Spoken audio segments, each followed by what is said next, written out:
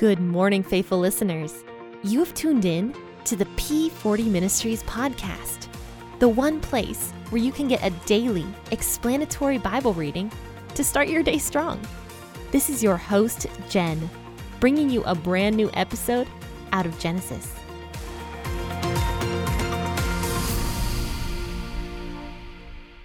Good morning, friends and faithful listeners. This is your host, Jen, with the P40 Ministries podcast.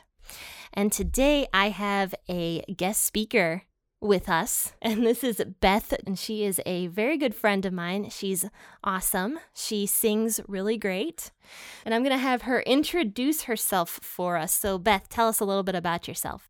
Good morning, everybody. My name is Beth Trice, and I'm so honored to be here today with Jen. We go to the same church in our little town. Jen's got a beautiful voice as well and is very talented in so many ways.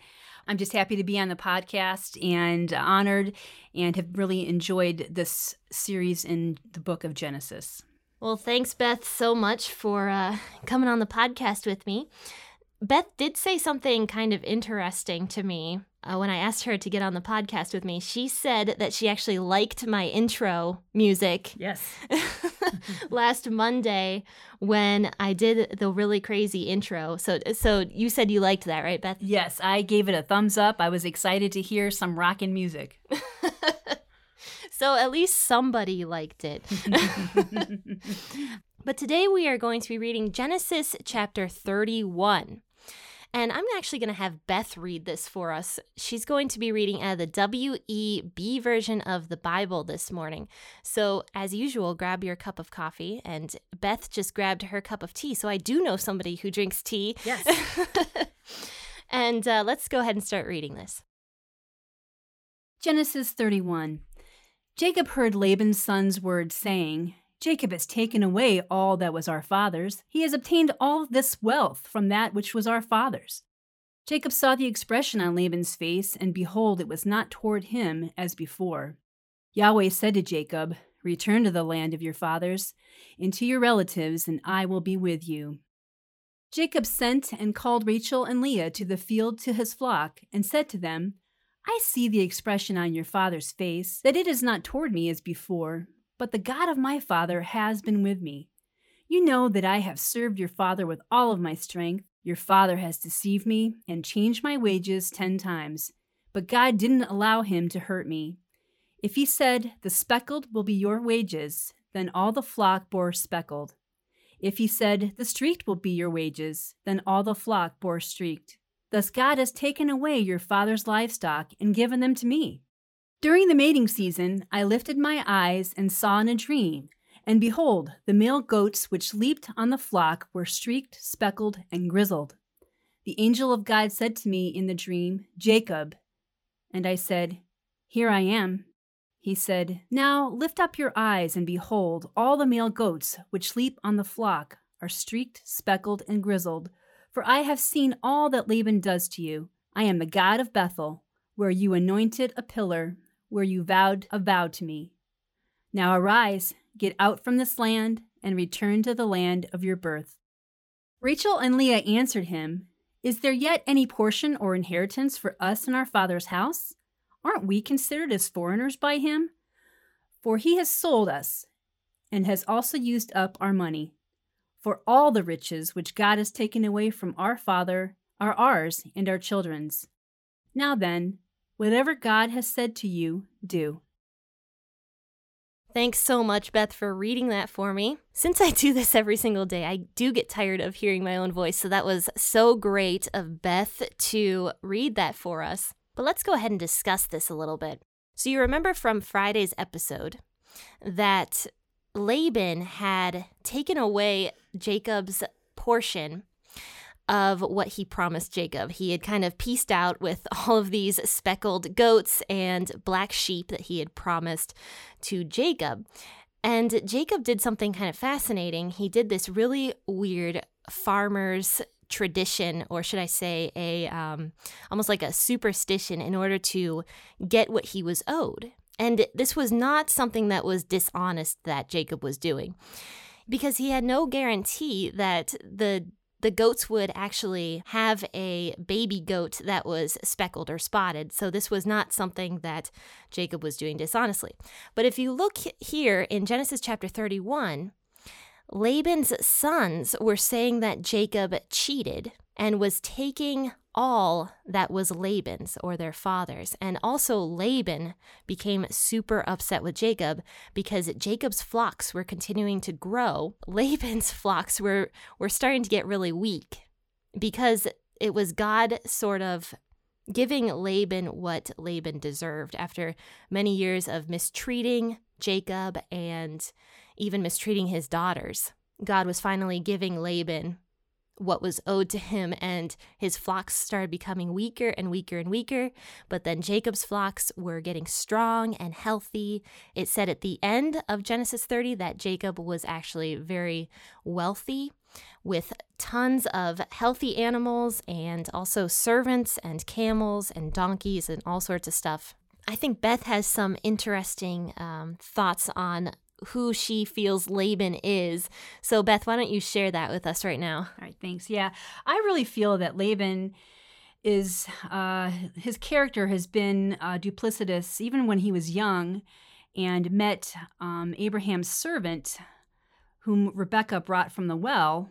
Laban saw that the servants and Rebekah both had jewelry on and immediately put out a big spread for him. I feel was trying to just show off. Mm-hmm. And so I'm thinking that Laban was always looking out for number one. And here we are decades later, he's still doing the same thing. And all of a sudden, Laban has victim syndrome, meaning that he's the one that has done wrong to Jacob. Right.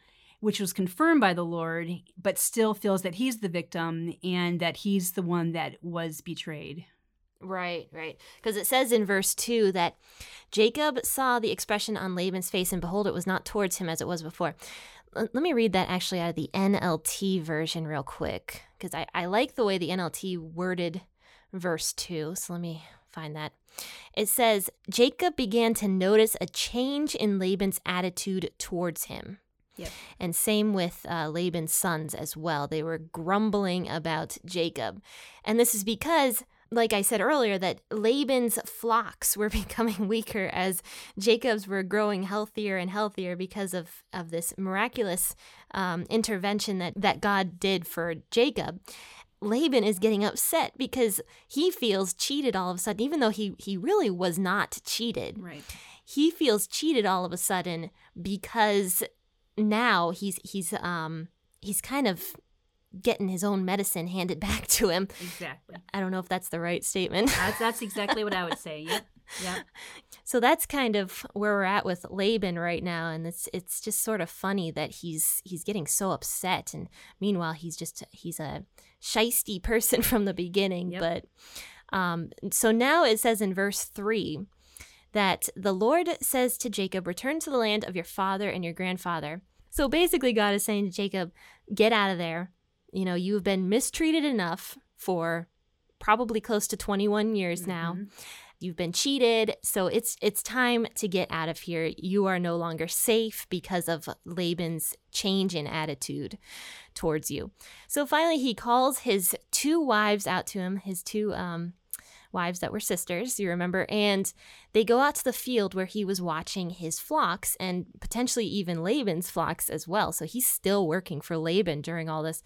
But he says to them, I noticed that your father's attitude towards me has changed, but God has been with me. The God of my father has been with me. And he also says to them, you know, I've worked really hard. You guys know how hard I have worked and how your father has changed my wages 10 times. That says that in verse 7. And I found that really interesting. You know, we don't hear in the Bible about all those times that Laban continued to cheat Jacob and change his wages and try to just get more and more and more out of Jacob. We don't hear any of those stories, but yet Jacob mentions it right here.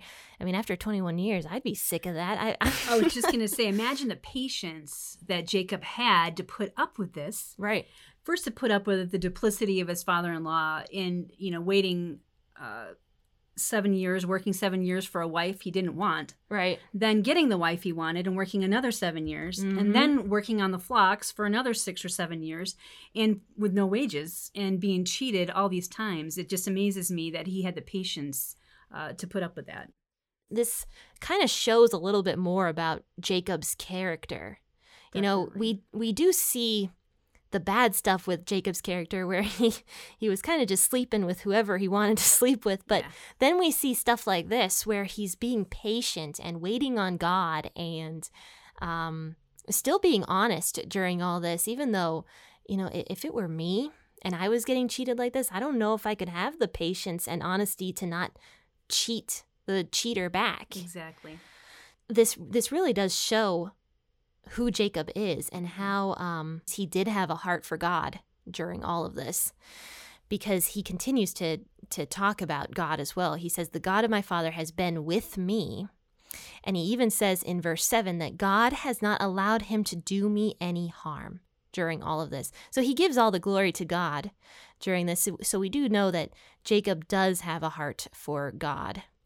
Yeah, I think it's one of those things too where knowing that God is with him through this, I believe that's the source of his patience. Because when you know you're going through a hard time, weeks, months, even years of trial, but you know that no matter what, God is with you, God is seeing you through this, and you couldn't do it without him, it just helps you to persevere, to be tenacious, and get through to the end, whatever that may be. Yeah, I do like that. Beth, can you think of a time where maybe you felt cheated, but also persevered, or like, I don't know, have you ever been personally hurt by somebody but knew that God was with you in that situation? I don't have a specific time where I felt actually cheated by anyone that I could think of, but I have been through several times where I was robbed or I was stolen from. And material things, money out of my purse, and by people I loved and trusted, people that were like family to me. I didn't realize it. And that's the crazy thing, is that I'm usually very I detailed and I don't miss much, but I missed it for like 2 years and it went on. And so it's just a tough feeling. It's hard to not be bitter and angry. But I've forgiven this person. I'm no longer in a relationship with them, but I forgive them and wish them the best. That's really tough. During all that, did you know that God was with you? Yeah, it's one of those things where this person also was a believer, but a lot of people don't have the same convictions that we do. So we actually hired them, paid them very well, but evidently not enough. I know that God was with us through this, is going to deal with this in some way. I really hope that he changes his life and he comes back to the Lord and gets help and counseling for his problems. Because unfortunately, I've heard that it's been done to several other people. But once again, it just really hurt, but I knew that God loved him. I know he loves me. By holding bitterness and anger, it's just going to do nothing but make us miserable. Right. So we just decided to forgive him, let it go, and let God deal with it. I really like what you said there about forgiving and letting go and allowing God to take care of it, because honestly, that's what Jacob does here. He lets it go several times, even though Laban continues to change his wages 10 times. He just lets it go and he says, "It's time for us to leave." And this is what he says to his wives.